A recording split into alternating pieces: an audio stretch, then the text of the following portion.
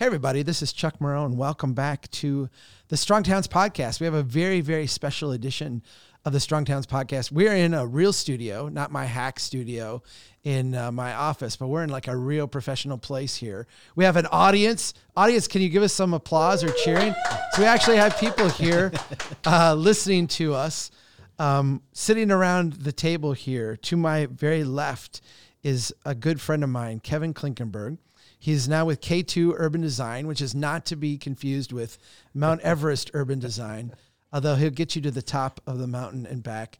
We're in Kevin's town of Kansas City, and I'm very proud to be here with you. Welcome to the podcast. Thank you, Chuck. Glad you could be here.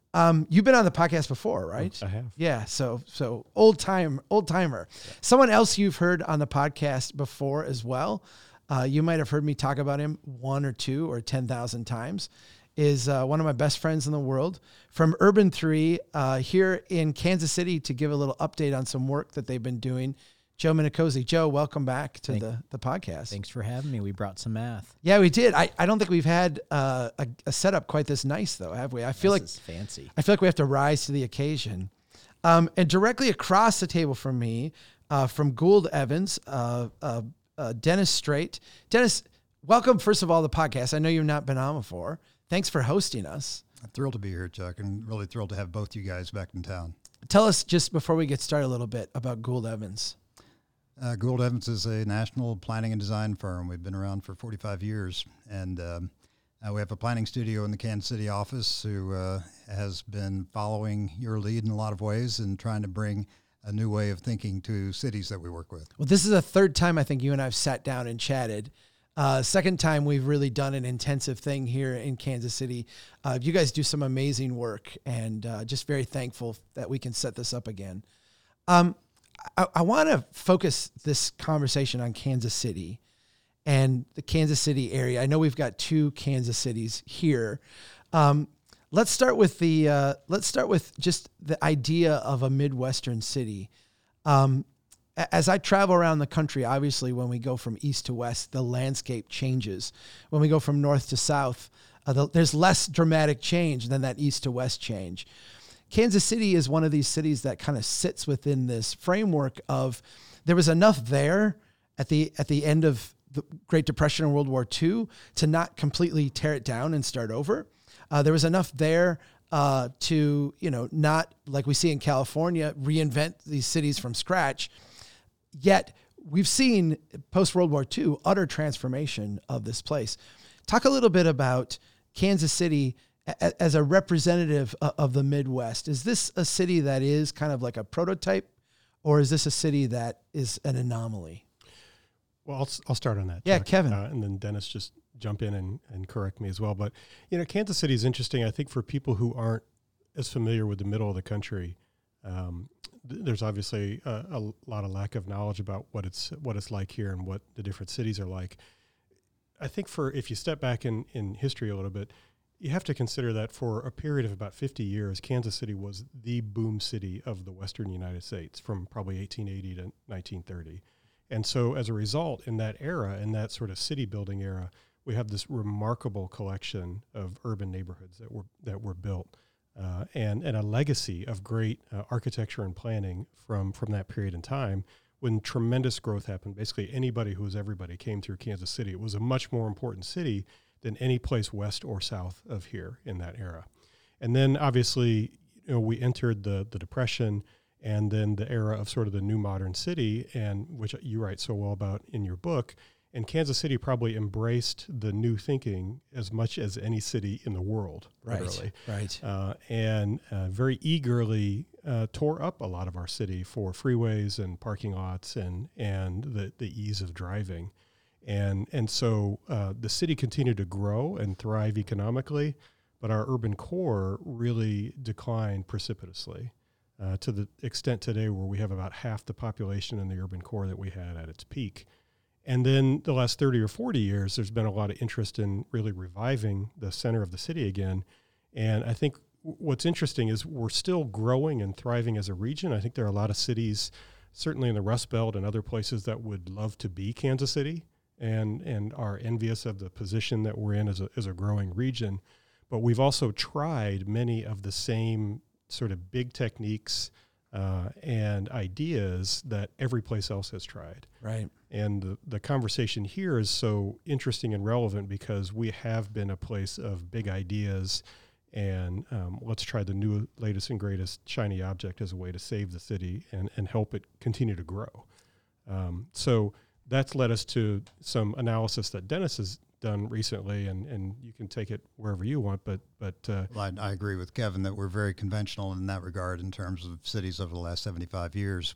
One of the diagrams that we share with groups when we talk with them about this subject is one that shows the growth from the 1850 to 1950 and how we became a full-fledged city with a thriving downtown that has some incredible photos that we love to share and a robust streetcar network that people can't believe when they see it today. And then we compare that to today's world. And the numbers clearly show that for those first 100 years, we grew from a village on the river up to a full-fledged city of 500,000 people living in 80 square miles.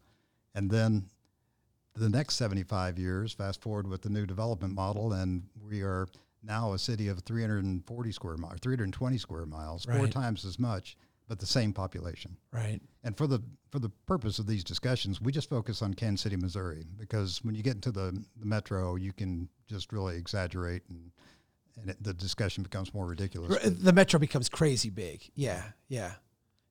Joe, you were showing me some data, and I know numbers don't play well on podcasts, but let's try to paint the map a little bit.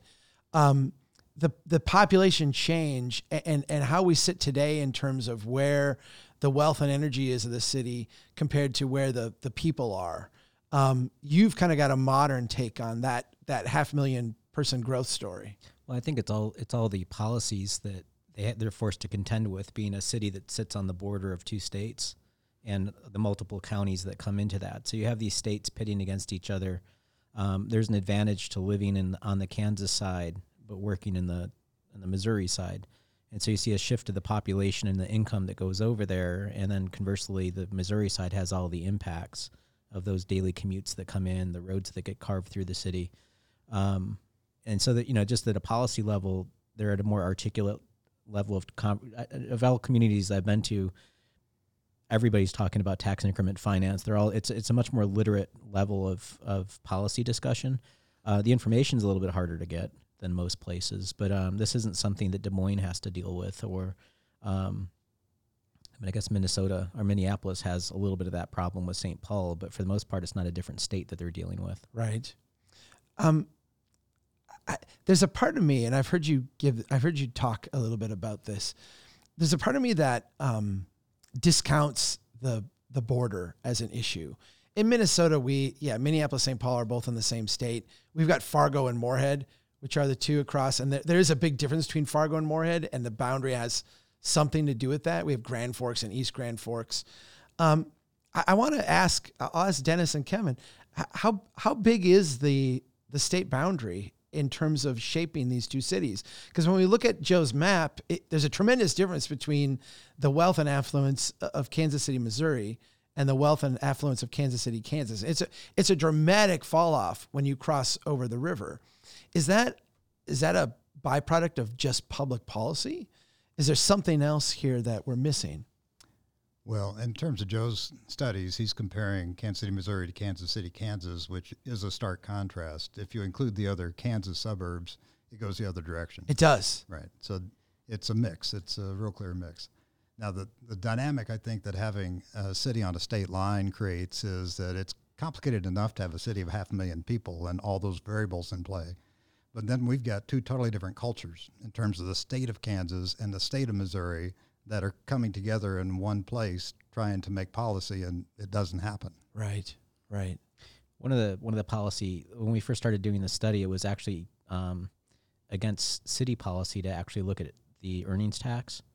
It was just some random ordinance they had in the 1960s that just didn't allow them to actually look at the data that they were collecting. The city's since changed that, but one of the things that we've discovered in the process of doing the study,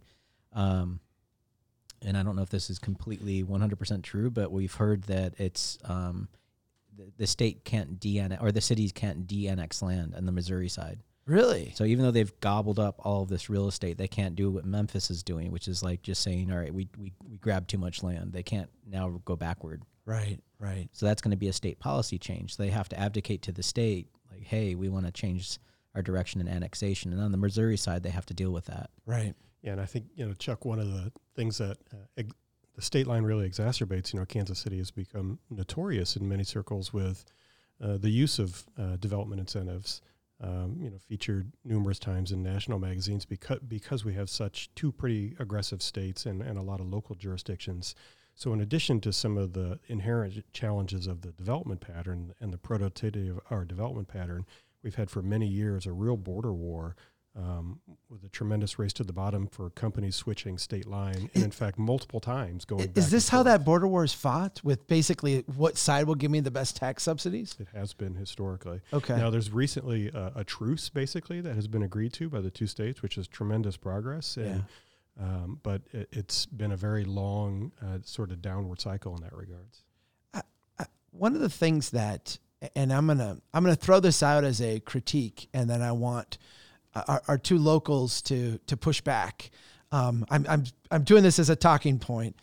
One of the things that is seemed to me as an outsider when I come to Kansas City is that there has been this enamored sense that we're enamored with the big shiny object, the big project we could do. The splashy recent one was the Power and Light District and the whole streetcar line.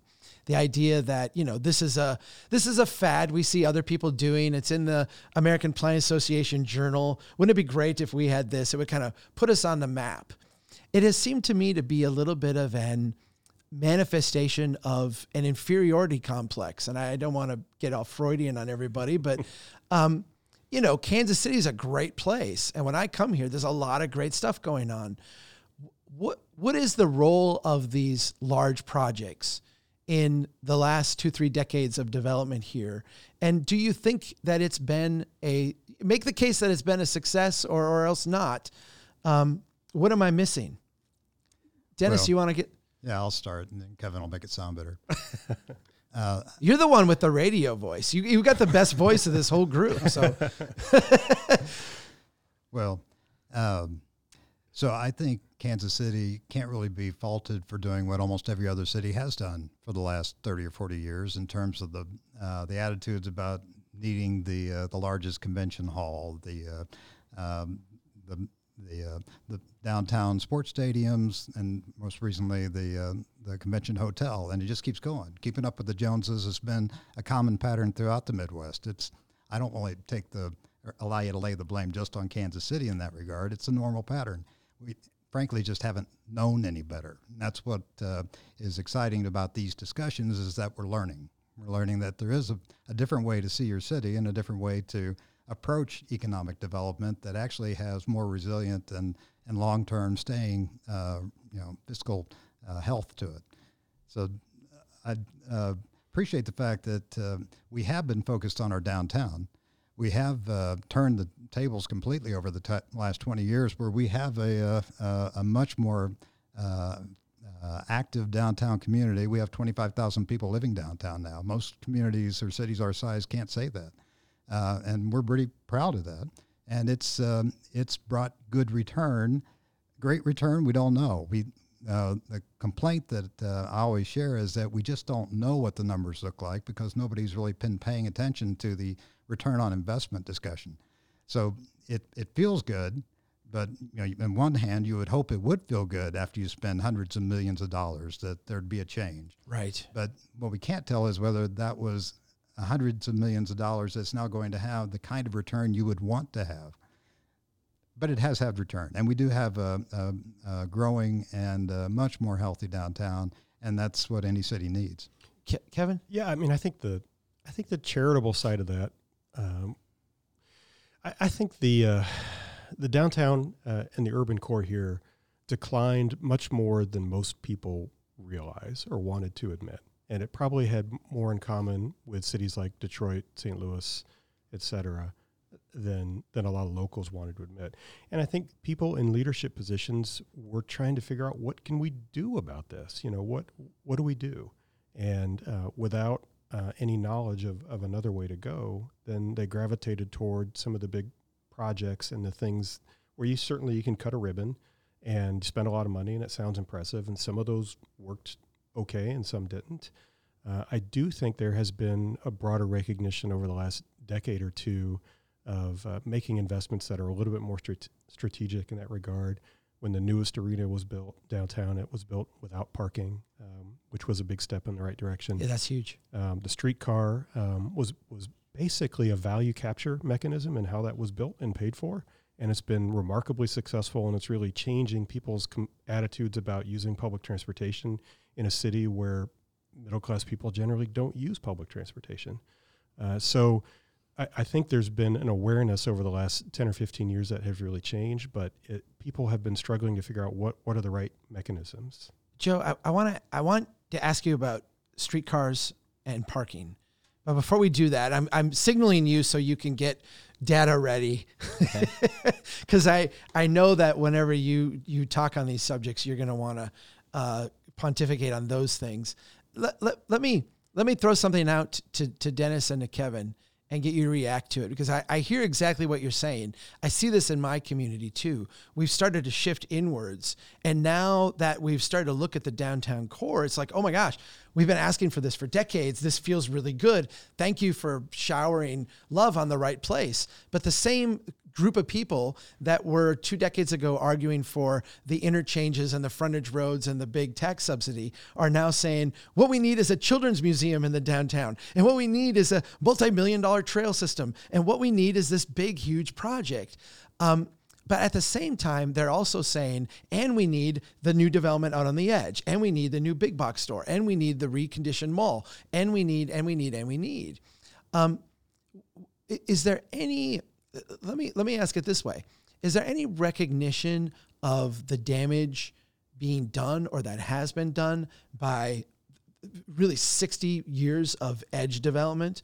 The weight that has now created on you, and the way that's limited your ability to respond to some of these other opportunities that are now presenting themselves? Is there part of a growing awareness there that trade-off has been made? Yeah, I think there is. I think it's slow. And it's why these conversations and having, folks like yourself come here to talk about these things is so important. It's a slow, gradual awakening about all this. I think there are more and more people who understand that there's a problem, and there are issues associated with the productivity of development. There are issues associated with transportation and quality of life. But I think there's still a general lack of sense, okay, what do we do about this? Where do we go from here? We have a strong civic community, and we just came back from an exchange in Nashville. The chamber is a strong one locally, and they operate these exchanges between communities and have for the last 30 years. And we made a point this year when we went to Nashville to also focus on what wasn't working well, as opposed to all the good things, right, and the shiny objects, those things. And what was most gratifying is that we spent more time as a group of 150 civic leaders talking about what we need to get right, talking about issues like social justice, shared prosperity. That's become number one and number two on the topics of our major leading civic organizations now. So I think we're ready to have the discussion. There's still a lot of learning we need to do to realize this new way of approaching economic development. And it is a new way. It's not like we've been ignoring what other cities are doing. We're in a similar position to most other cities.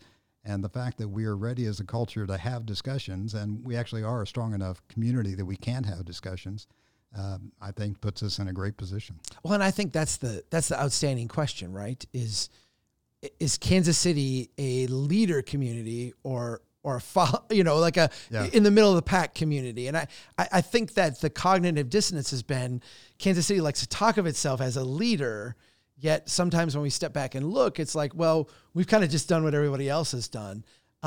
You're definitely having the rumblings and the conversation like a leadership community now. And I think that's where, Kevin, you and I have had a lot of talk about how there's kind of an emergent understanding here of the need to rethink where we've been and do some things differently. Yeah, I think so. And it certainly helped that here we've had a very successful sort of bottom-up redevelopment that has been very arts-based and creative-based. In the city, it's been extraordinarily successful over the last 20 or 30 years. Just in the last few years, I've seen a huge shift. Yeah. And that story, and because of how that has driven so much other just success and economic development of its own, is now a story that more people understand, that there is another path to at least think about and emphasize that is opposed to maybe the big new shiny object. Right. And that's something that really grew out of things that were unique to Kansas City, people that were here that were taking risks and taking one little risk at a time. And so that has helped tremendously, and I think that's helping our broader conversation as well. Joe, so one of the things go ahead, Dennis. I've enjoyed since seeing you guys come to town, which happened last year. We had you coming to town. We were at the studio. We were really excited about having Chuck Marone in the studio for a while. That was going to be a little bit of a coup to have a chance to talk with you one-on-one. And we get a call right before I'm supposed to go pick you up at the airport, and it says, well, Dennis, the mayor of Kansas City, Kansas, has arranged to pick Joe up and have a meeting with him this afternoon. He'll meet you at the library tonight. Oh, did you get shortchanged? Well, we felt that way. Oh, I'm sorry. I had no idea. But actually what we found that was happening is that they were now I feel already guilty. down the path of having strong town discussions about looking at their city the way that Joe's been advocating you look at your city. We've become great friends with the mayor of KCK through that process. And when you talk about civic leadership, they're providing it. The Tale of Two Cities that Joe's going to talk about this evening has to include the fact that, frankly, Kansas City, Kansas is closer to Detroit than Kansas City, Missouri. So their choices are much more limited. It still feels like we're doing pretty good over here on the Missouri side. So it's hard to see that we're not. We are trying to help people understand that we're not. But it's not so hard to see it on the Kansas City, Kansas side. So the leadership there makes sense. They're seeing that they have few options, and here's some good ideas that they should be following. And I think it's healthy for our community to have that leadership showing up for the rest of us to pay attention to. Right. Yeah. I think one thing we see is that desperation does prompt the conversation. And one of the reasons why it's harder in a place like Kansas City, Missouri, is because you still have this veneer of affluence over everything. Joe, I want to talk a little bit about the streetcars and the parking, because these are places where we have some very, what I think is stark contrasts and maybe the stark ramifications of the public policy that we've been on over the last, 60 years. Maybe start with this. How big is the parking problem here in downtown Kansas City? Are we having, a need for vastly more parking ramps? Is that what we're talking about? I mean, it's hard to talk about it without the visual, because when I showed you the visual and the visual's stunning. You're just like, oh my. And I only showed you part of downtown and the parking decks and the surface parking lots. And again, it's perception and reality. We always hear from people that there's a parking problem, there's this, there's that. And our reaction as a firm is we have to find the data. So we just go and map it. And then that map usually reflects what the reality is. But in the case of the streetcar, one of the things that's kind of stunning is, okay, yes, you have brought back a streetcar in a modern form, but it's only one little nub that's maybe less than a mile. It's 2 miles. It's 2 miles. Mm-hmm. And how many miles did you all have before that? Mm-hmm. It's probably maybe... Hundreds. Yeah, it's probably maybe 1 or 2% of what you've had. Mm-hmm. And that's what's kind of amazing, is to see that map of what your streetcars produced as a wealth. Today, the wealth is 10% of the land area of your entire city, but it's 30% of your city's property value is in the old streetcar network. And you can see it as you go around town. That old streetcar network is still really, really potent financially, even though it's not performing anywhere near the way it did when it had streetcars. And we actually found a book as we were doing research, and it was like a book on the streetcars, and that it's kind of funny. I should have brought it for you because it plays into the Strong Towns narrative. The first streetcar was a horse pulling this thing through the mud. It was rails in the mud with a horse pulling a little cart with people on it, and that was the first mass transit in Kansas City. Then it eventually grew up to an old trolley kind of thing, and then a series of networks, and it just incrementally built on itself as a network. And now here we are, I'm so confused. I didn't know you could do that with transit. Here you are 100 years later, and they buy this Cadillac to go up and down the street, and it's wildly successful. But I would have preferred to see more network and less car, so to speak. But anyway, it's in the ground, and you have it, which a lot of cities can't say. On the Kansas City, Missouri side, there is kind of an awareness of the problem that they're in on that side because of the lack of value that they've built in the county, but in also a whole lot of humility to want to face that problem. So the staff was awesome when working with their city, the city joint city county there, where they were actually producing maps and data while we were doing the work as well. They were so excited about this process that they nerded out on it as well. But it's also pretty stark to see that they've had like less than 2% growth in population, but 27% growth in infrastructure. So they know that they're carrying a lot of weight with them. Mm-hmm. The parking stuff. When you showed me that, you've got a great data. Yeah. You've got a great series where you put a map up and you show here's the buildings, here's the parking, here's the roads, and then you consolidate into boxes. Here's the size of the box that is actually generating your wealth, your tax base. Here's the size of the box where you're parking cars. Give us a sense of what those boxes look like. I'll just give you the easy numbers. They have about 19 square miles of buildings, about 20 square miles of roads, and about 22 square miles of parking. So 1/3, 1/3, 1/3, roughly. Yeah. Yeah. Now that's not the whole city. There's a whole lot of land area for parks and grass and backyards and all of that stuff. But from a valuation standpoint, the buildings are pulling about $44 a square feet in value. Parking's pulling $3 a square foot in value. Your road's costing you about $22 a square foot. So a third of your tax base is paying $44 a square foot. Huge amount of money. A third of your tax base is deeply negative because it costs you money to run. That's your street network.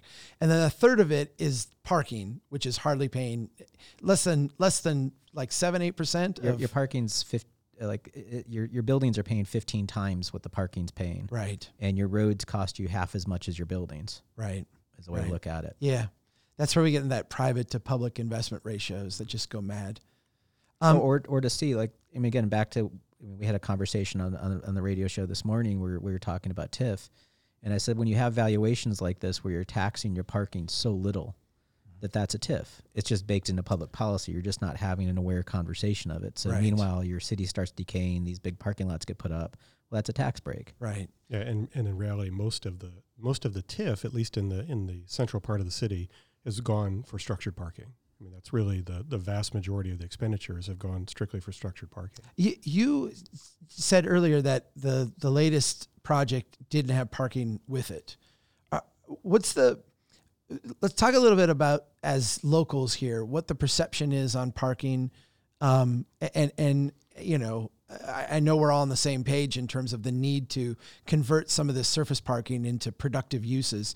Is there any unique resistance to that beyond just the idea that, boy, I live out of town and I want to be able to drive in and park for free, and that's a cultural expectation, or is it more complicated than that?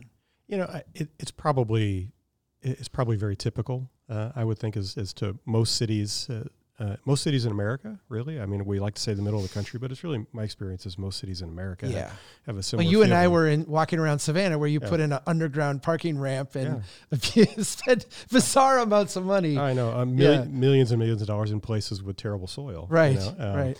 But so there's that same expectation here as there is anywhere. The only probably unique aspect to Kansas City is we're probably a little more uniquely spread out as a region.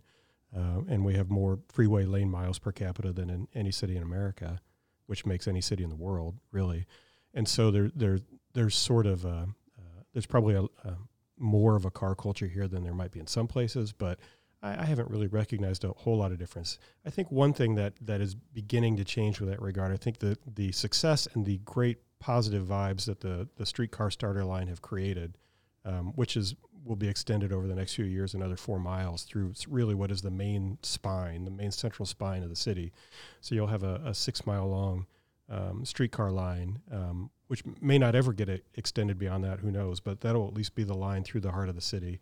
that really has begun to change some people's viewpoints about how they access anything in the city.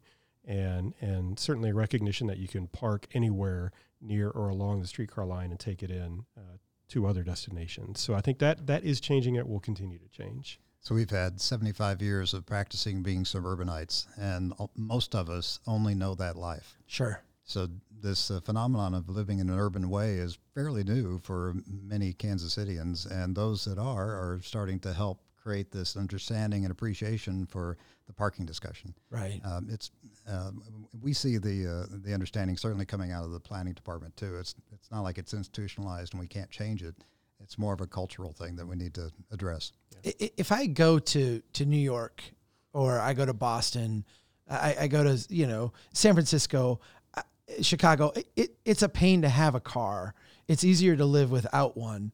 I feel like when we're in Kansas City, we still haven't crossed that threshold yet. It's actually maybe harder to live without a car. Am I missing something? Is that right? No, I think you're absolutely right. Unless you live your life in sort of a very small part of the metro area, it is difficult to at least not have occasional access to a car.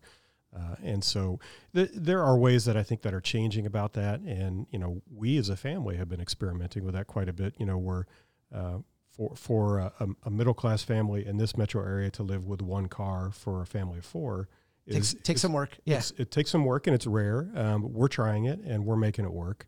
But as a choice, as a conscious choice, I think most people would not even really consider that and would, just simply have one car per adult. You go ahead, Joe. I'm sorry. It just one of the things that's been striking in just mapping the roads and putting the infrastructure down, but also seeing the history and legacy of this town is that you can see the architecture of this place and the beauty in the buildings and the beauty in your landscape architecture, your parks, your fountains everywhere. You have all of this wealth that you have all around you that this lost civilization has left you. And it's just like, who are these giants who built this thing? Yeah. And it's not like we're visiting Boston or something. It's like, this is your town. Right. And just in basic numbers and what you did from your population, Dennis mentioned it earlier, just that 1947 or 46 tipping point where you're able to contain yourself and have all of this wealth, this incredible mass transit system. It's not like you didn't have streets. You had streets. People had cars in 1946. Everybody was happy, and there were issues. We've also looked at the redlining that was going on in the community back then. But you basically from then to today, you did 12 times the amount of roads in this community, and you only increased your population by less than 2 times. So less than 2 times growth in population, but 12 times growth in infrastructure, and you wonder why you're broke. Right. So yes, okay, we can drive around, we can do all of this stuff. Well, we've made that so easy. By default, that's become the pattern. And then what's frustrating is to go into these places where you have somewhat intact neighborhoods like Westport, but then you have this uncomfortable road network that's been hammered into that environment. I mean, you and I on our way back from lunch, we got stuck in one of those weird situations where you had to do a weird turn because of the road infrastructure. They wouldn't let you do the thing that you wanted to do, which is turn left. You had to go right. And it was all because of traffic flow. Mm-hmm. Right. Yeah, absolutely. We have to get the speeds up. Yeah. I want to ask a question about the streetcar. And you said something I had not heard before, but if you said it, it's obvious. The starter, you called it the starter line, which I think is a little optimistic euphemism here that you've adopted locally, which I'm fine with. When I look at your streetcar system, and I'll say this as an outsider, you can throw tomatoes at me when I leave the office here. It's always seemed to me to be a little bit of a vanity project. Like it started with the destination you wanted, which is something flashy and impressive that you could, in a sense, put on your Chamber of Commerce marketing brochure to other cities to say, look, we're a real place. We have a nice streetcar. I've heard a lot of arguments, though, along the lines of a little bit what you said earlier. It's like we're signaling to people that it's okay to take transit. We're signaling to people that there's other ways to live here besides to drive in and live way on the edge and commute in. It's the first time I've heard this term starter line, which is maybe a local way you talk about it, but that would denote that there's something else coming. Make the case for me that this is a successful project. And I'm not asking you to say it's a blind 100% success, but make the best case you can that this is a good project and something that other cities should consider emulating. Well, I'll take a crack at it. And the streetcar itself, actually, this comes on the heels of about 30 years worth of failed initiatives to build some sort of a light rail line or light rail system in Kansas City. Monorail? No monorail. No monorail has been proposed yet. I think there actually might have been one in the 50s that was proposed. A downtown monorail. But we had many failed initiatives that were very, very grand in scope. Some that connected to the airport, some that went for 40 or 50 miles, and they could never garner enough voter support to get there.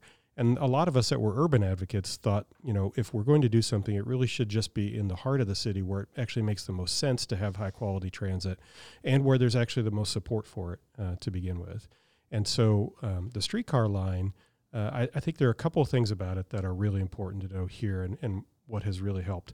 One, obviously, is Kansas City is our urban core is a little bit different in that it's almost like a 5-mile long urban core that runs north to south from downtown through to the Country Club Plaza, and so it lends itself to a very linear nature that is different than some more centralized cities. And I would think, Joe, you've actually made the case that it's an urban core with like a baby core. Yes, that kind of connects to it, right? It's basically a two-headed. Yeah, it's like a dumbbell downtown, and it's. And Dennis pointed this out earlier. You've added like 10,000 people in the last 10 years into downtown, so there is a significant urban population in the core. Right. Right. Okay, keep going. So the streetcar was built really to reinforce that, and that's where our strongest efforts should be. That's where our best transit should be. It's also been funded, like I said, as a classic value capture mechanism. There's a little bit of federal money in there, but most of it is local money. Most of the line is paid for by the property owners within a radius of the line itself. So they pay for it. They will stand to benefit the most from it, which I think is how we would like more of our transportation's investments to be. The third thing, I think... I'm nodding silently. Yeah. So, yes, I should acknowledge that. Well, that's how the streetcars were built, too. That's how the original streetcar system was built. Absolutely. Sure. And, that's how they were built here and in most places. So the third thing, the unique nature here that I think has really helped it is the fact that it's free. It's free for the end user. And that was a strategic decision made by the Streetcar Authority. By the way, it was initially created and funded by a whole separate authority than the transit agency. The decision to make it free was something that I personally have been fond of and advocate of for quite a long time, simply because I think when you look at the big picture, when you look at a lot of our American cities where there is just no culture of transit use at all, how do we get started? How do you encourage middle class and upper class people to ride transit? And like it or not, the $1 or $1.50 that somebody pays is a barrier. You remove friction to get on this thing and go. Right. And in most cases, like in our case here, there is so little revenue that is actually gained from that $1 or $1.50 that it just doesn't even seem worth it. And in fact, because of the success of the streetcar, the Transit Authority now is looking at probably early next year, we're going to be the first major city that the entire system will be free, the buses and everything. Wow. And part of that was because the financial gap that they needed to close to make that happen was remarkably small. And so that is a real differentiator. Yeah, once you remove the friction, you get more ridership. Absolutely. And then, once you get rid of all the mechanisms of collecting revenue, often it costs more to collect it than you actually make. It does. There's significant cost to that. And, I'm certainly generally of the philosophy that I think things should pay for themselves, and we want everything to pay for itself. And so, you can criticize the notion of free anything, especially when it comes to transportation and infrastructure, where we've done really so much free stuff. But I think as a culture shift, this is an important mechanism, and it's an important bet to make. And since it's really paid for locally and leveraged locally, I think it's a really good bet, and it seems to be paying off Dennis, very well. Make the case that the streetcar is working. So I've mentioned before, I can't tell you about the numbers. I Right. wish I could. Yeah. The promoters will tell you about the $2 billion in return on the $100 million in investment, and maybe that's correct. because there has been a lot of private investment in the downtown area. Again, I think the primary advantage or value that it's provided is it's allowed us to experience an urban living that we weren't able to experience before. And even for people coming to Kansas City as tourists, get a sense about what that's like. And it's something we never had or haven't had for years. Right. So that part of it is certainly valuable. And it is bringing more cohesion to our urban area, and it's easier for it to be an urban area in that regard. So as an investment, whether it was the right move to make, can't justify that necessarily, but I can say that it is having positive impacts on our city. Chuck, it made me think in talking about this. I just finished listening to your interview again with Paul Stewart. With Oswego. Yeah. And that he talked about confidence and the culture of confidence and it's how huge important thing it is. That, Yeah. right. And I think so. This is a big investment, and big investments are open to every amount of scrutiny and criticism. But the fact that the streetcar here has been an investment that seems to work, the fact that it is kind of shiny and new, and people are excited about it, it does seem to create a culture of confidence around the city again, and that living in the city is something that real people can do who have a choice. And it's certainly been a boost to the civic confidence. Yeah. Joe, I know you've seen some of this in the data, the maybe not directly the impact of the streetcar line, but the impact of the streetcar network as it was. It's let me put it this way. It's easy for me to be convinced that these are good investments. Is that my confirmation bias, or is that something that shows up in the work that you've been doing? Well, it shows up in the data that the spine of value that Kevin talks about is a legacy effect of that spine of mass transit. Now, what the city did have that it needs to take to the next level is it also used that infrastructure to get to areas of low wealth. There is an extensive line system that went on the east side to where the Jazz District is, and also went across to KCK into its downtown. So it really did spread the wealth around the community, but also served a purpose to bring individuals closer to jobs as well, and many of the folks in the community that could least afford it. So as a transportation system, if you're going to offer a free transit ride, it's nice that it goes through the downtown, but it also should start thinking at that level that Kansas City used to think. And the conversations are happening here. The last time I was here, we got in a considerable conversation about equity and value, and so we actually mapped the legacy effect of redlining here in Kansas City, and we'll be presenting that tonight. And it's I don't feel at all, which is stark and pronounced, more than I've seen in other places. Yeah, and I don't feel at all like it's going to be difficult to release that information that it may be in a lot of other cities where people are still embarrassed to talk about it, or they don't want to talk about it, or it's going to make people feel uncomfortable. I don't get that sense at all from this community. They're willing to talk about that, and that's going to be the next step, which is how do you make sure that the neighborhoods that have received the least amount of value and wealth creation do have that equitable share of the pie. You all are starting now here in Kansas City, Missouri, a comprehensive planning process. I don't know when your last update was. I'm certainly guessing it was before some of this transformation started to happen. Certainly it was before the housing crisis, right? Mm-hmm. So, we're talking about, I think, a different economy in many ways. What are some of the challenges that you feel are on the table? And I'm looking at our two locals here for this process. What are some of the things that people should know are challenges going in that need to be addressed that maybe haven't been brought up and discussed in a thorough way in the past?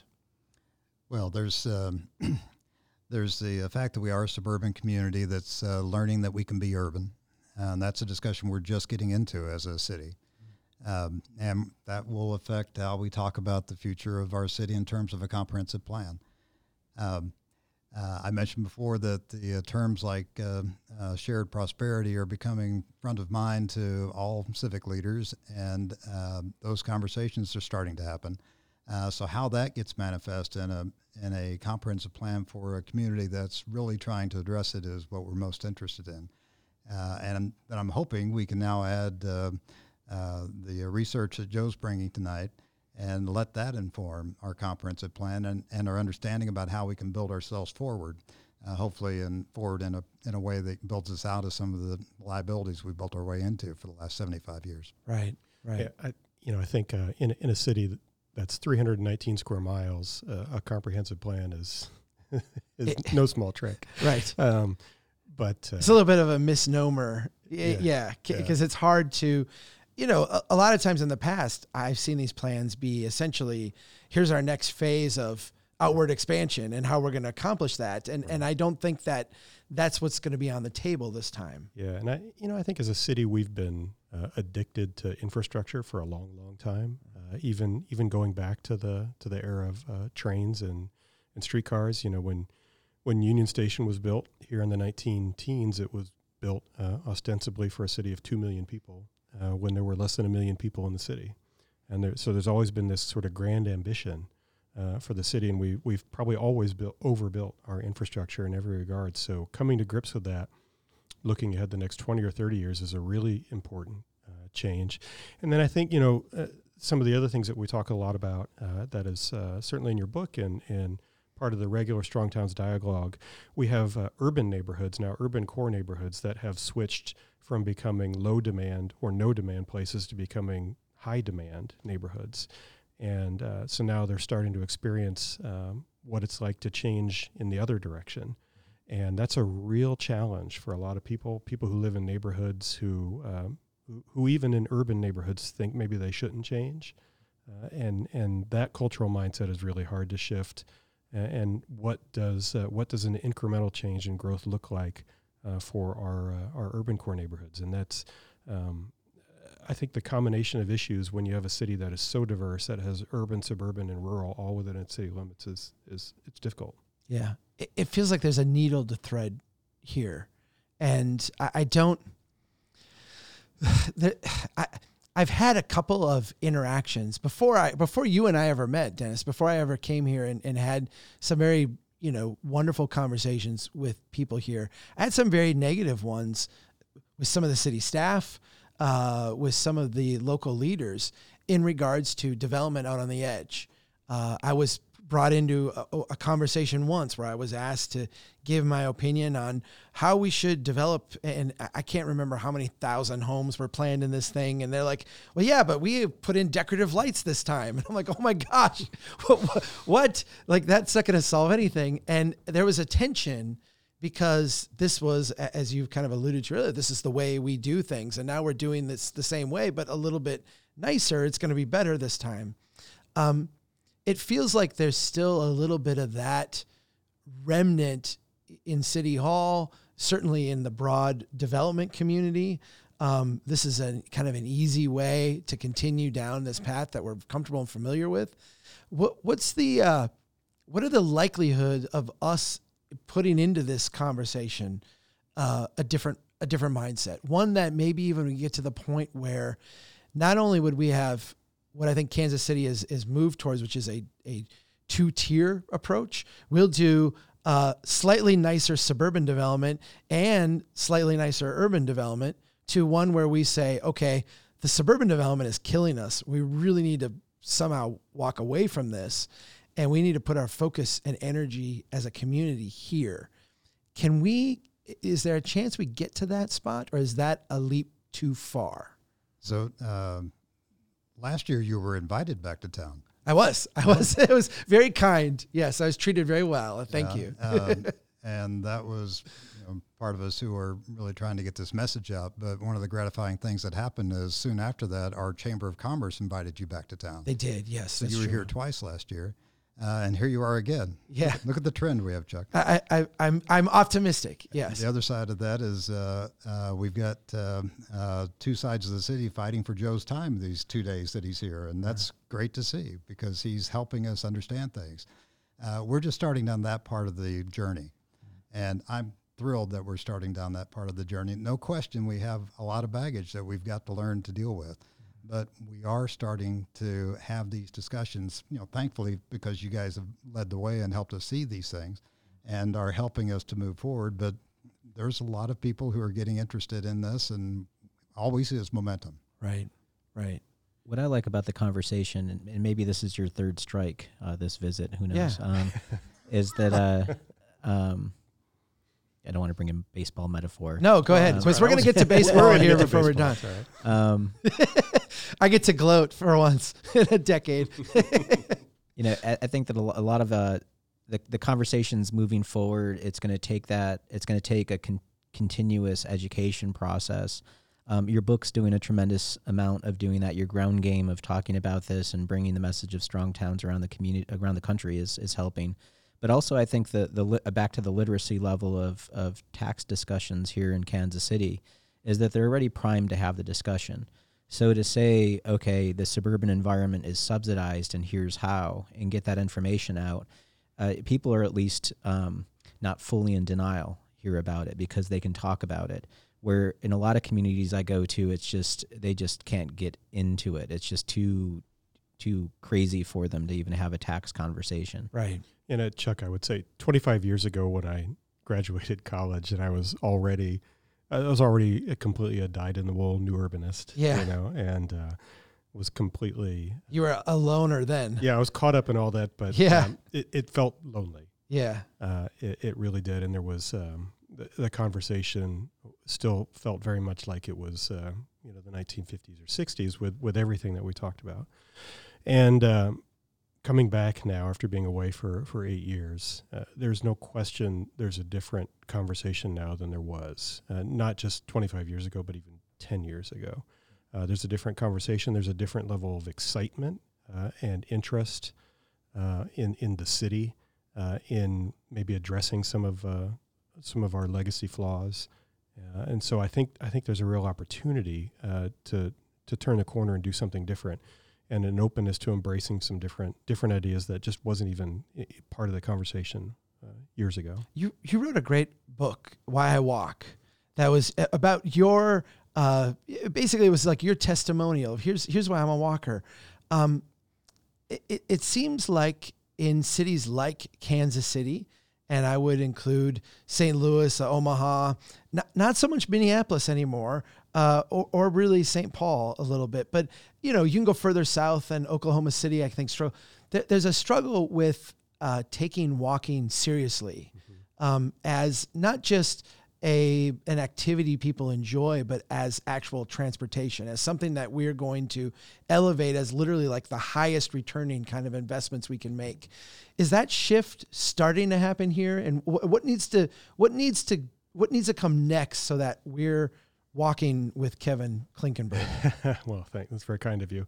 I think it is happening. I certainly see it's been kind of funny coming back to, imagine leaving Brainerd for a period of years and then coming back and looking at your own city with different eyes. And you see a lot of things that are the same, but you notice a lot that's different. I certainly see more. I don't know if Brainerd would really change. Oh, it's changed a lot. We've got the photos of how much it's changed. Yeah. But there's no question there are more people out on foot, out on bike, using transit than there would have been in the past. I see it a lot more. There are a whole lot of little things that need to be done as a city to encourage more of that. And I think a big part of our challenge is shifting the mindset of our community that those little things are actually important. That doing little things like just having on-street parking to protect pedestrians, to strategically have bike lanes where they're needed, to have the right lighting, to have the right maintenance of our public space, to have street trees. Those little things we have neglected for so long that will make a tremendous difference. I will say, I've become a recent aficionado of using electric bikes.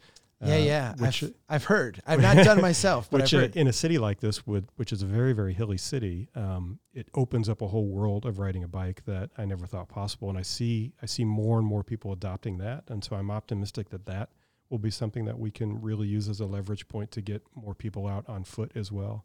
But I think in general, we need to do a lot of little things well and continue to change the cultural mindset.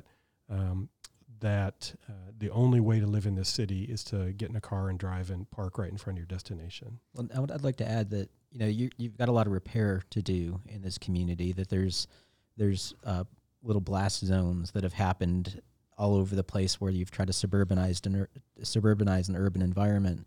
But conversely, there's a lot to learn from the Kansas City metro area that Kansas City can learn from itself. So something like Country Club Plaza of its day, that was a suburban other city, right?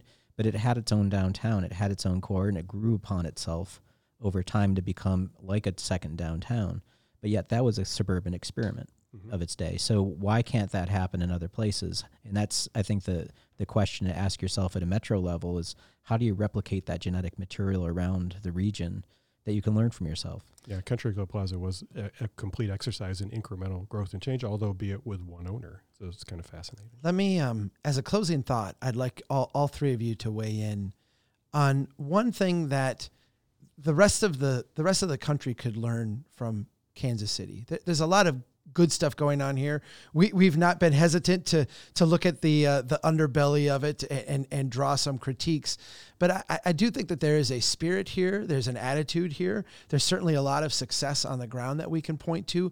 If you were going to encapsulate that into a lesson that you would share with others, what's one thing that people could draw from Kansas City that they could start doing in their communities that would help move this ball along? Dennis, you want to start?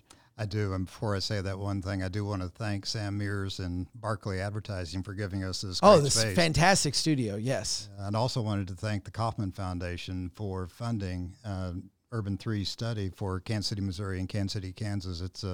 It's going to be a great tool, and we're thrilled that they are. I've seen the data. It's going to blow people away. So well, and you should be thanked as well for your continued advocacy for your community and all that you've done. It's not easy. Absolutely. Being the bearer of information to a community. So yeah, but it's fun bringing characters like you to town. That's all good. So the thing I would throw out for other communities is that our own Abby Kenny, one of the planners in our studio, started this year what we think is the first unofficial local chapter of the Incremental Development Alliance. Great. And we've met monthly now for the entire year. We had our 10th meeting last night that was presented by the local planning director and the deputy planning director. And we continue to build momentum there. They didn't know how to start a chapter, so we just did. John Anderson was so thrilled about it. He came and gave a presentation 2 months ago. I think that's a great way to continue the conversation in any city. So we think there ought to be chapters all around the country. Absolutely. Fantastic. Joe, you got something quick? Well, it starts with the meat being cooked properly. The barbecue here is amazing. I had some burnt ends for lunch. I'm going to probably pay for that later. It's going to wipe me out. But the urbanism here is spectacular. And the more that the community can learn from itself and maybe step past some of their biases of why did these things happen or how can we not do this again, I think that Kansas City just has to look around. It's all around here. Yeah. Kevin.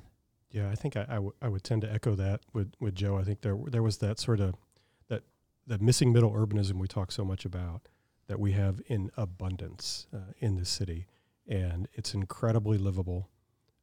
It does all the things that we want it to do. It's very productive. It built unbelievable wealth for this city and this region. And I think as a city, we haven't always valued that enough. I've always been wanting and hoping more people would value that. And I think people really are now. And something that I think other cities can see is that you can build remarkable, livable urban neighborhoods that have this incredible, messy, mixed up quality to it that doesn't necessarily involve, everything has to be a 20-story tower or a 300-unit apartment building or something. Right. There's this great weaving nature to the city itself. I was going to say, I think it's great that you guys have built off of AAA baseball as one of your hallmarks. Well, Now, Chuck. You have a great AAA baseball team. I think it's just fantastic. And I was going to be generous about how bad I felt for the Twins. I am so sorry. Of all teams to lose to the Yankees. And 16 postseason losses in a row. I mean, statistically, it's hard to even imagine. Because it's only been 4 years since we won the World Series. I know. I can tease you because it's such a near memory. You still are on the banners hang forever. You've got yours. I'm happy for you. It's the Twins' turn to be good for a while. Yeah. And I never begrudge when Kansas City beats us. I'm always happy for you. It's the other teams in the division that I really detest. So we always root for the American League Central teams too. So yeah. it was of course we had our years in the 70s where we lost repeatedly to the Yankees too. So we have that memory. We can all join in our common hatred of the Yankees. Thank you, everybody. Dennis Strait from Gould Evans, thank you so much for being here. Kevin Klinkenberg, K2 Urban Design. Where can people get a hold of you, Kevin? I have a website. It's just my name, kevinklinkenberg.com. Are you going to be blogging more now, too? We'll see. I hope so. My gosh, your blogging's awesome. Where can people get a hold of you, Dennis? If they go to gouldevans.com, they can find me on the website there. GOULDEVANS.com. Right. And then, of course, Joe Minicozy with Urban 3. Love you. Thanks for being here. Thanks for having me. And thanks, everybody, for listening. Keep doing what you can to build a strong town. Take care.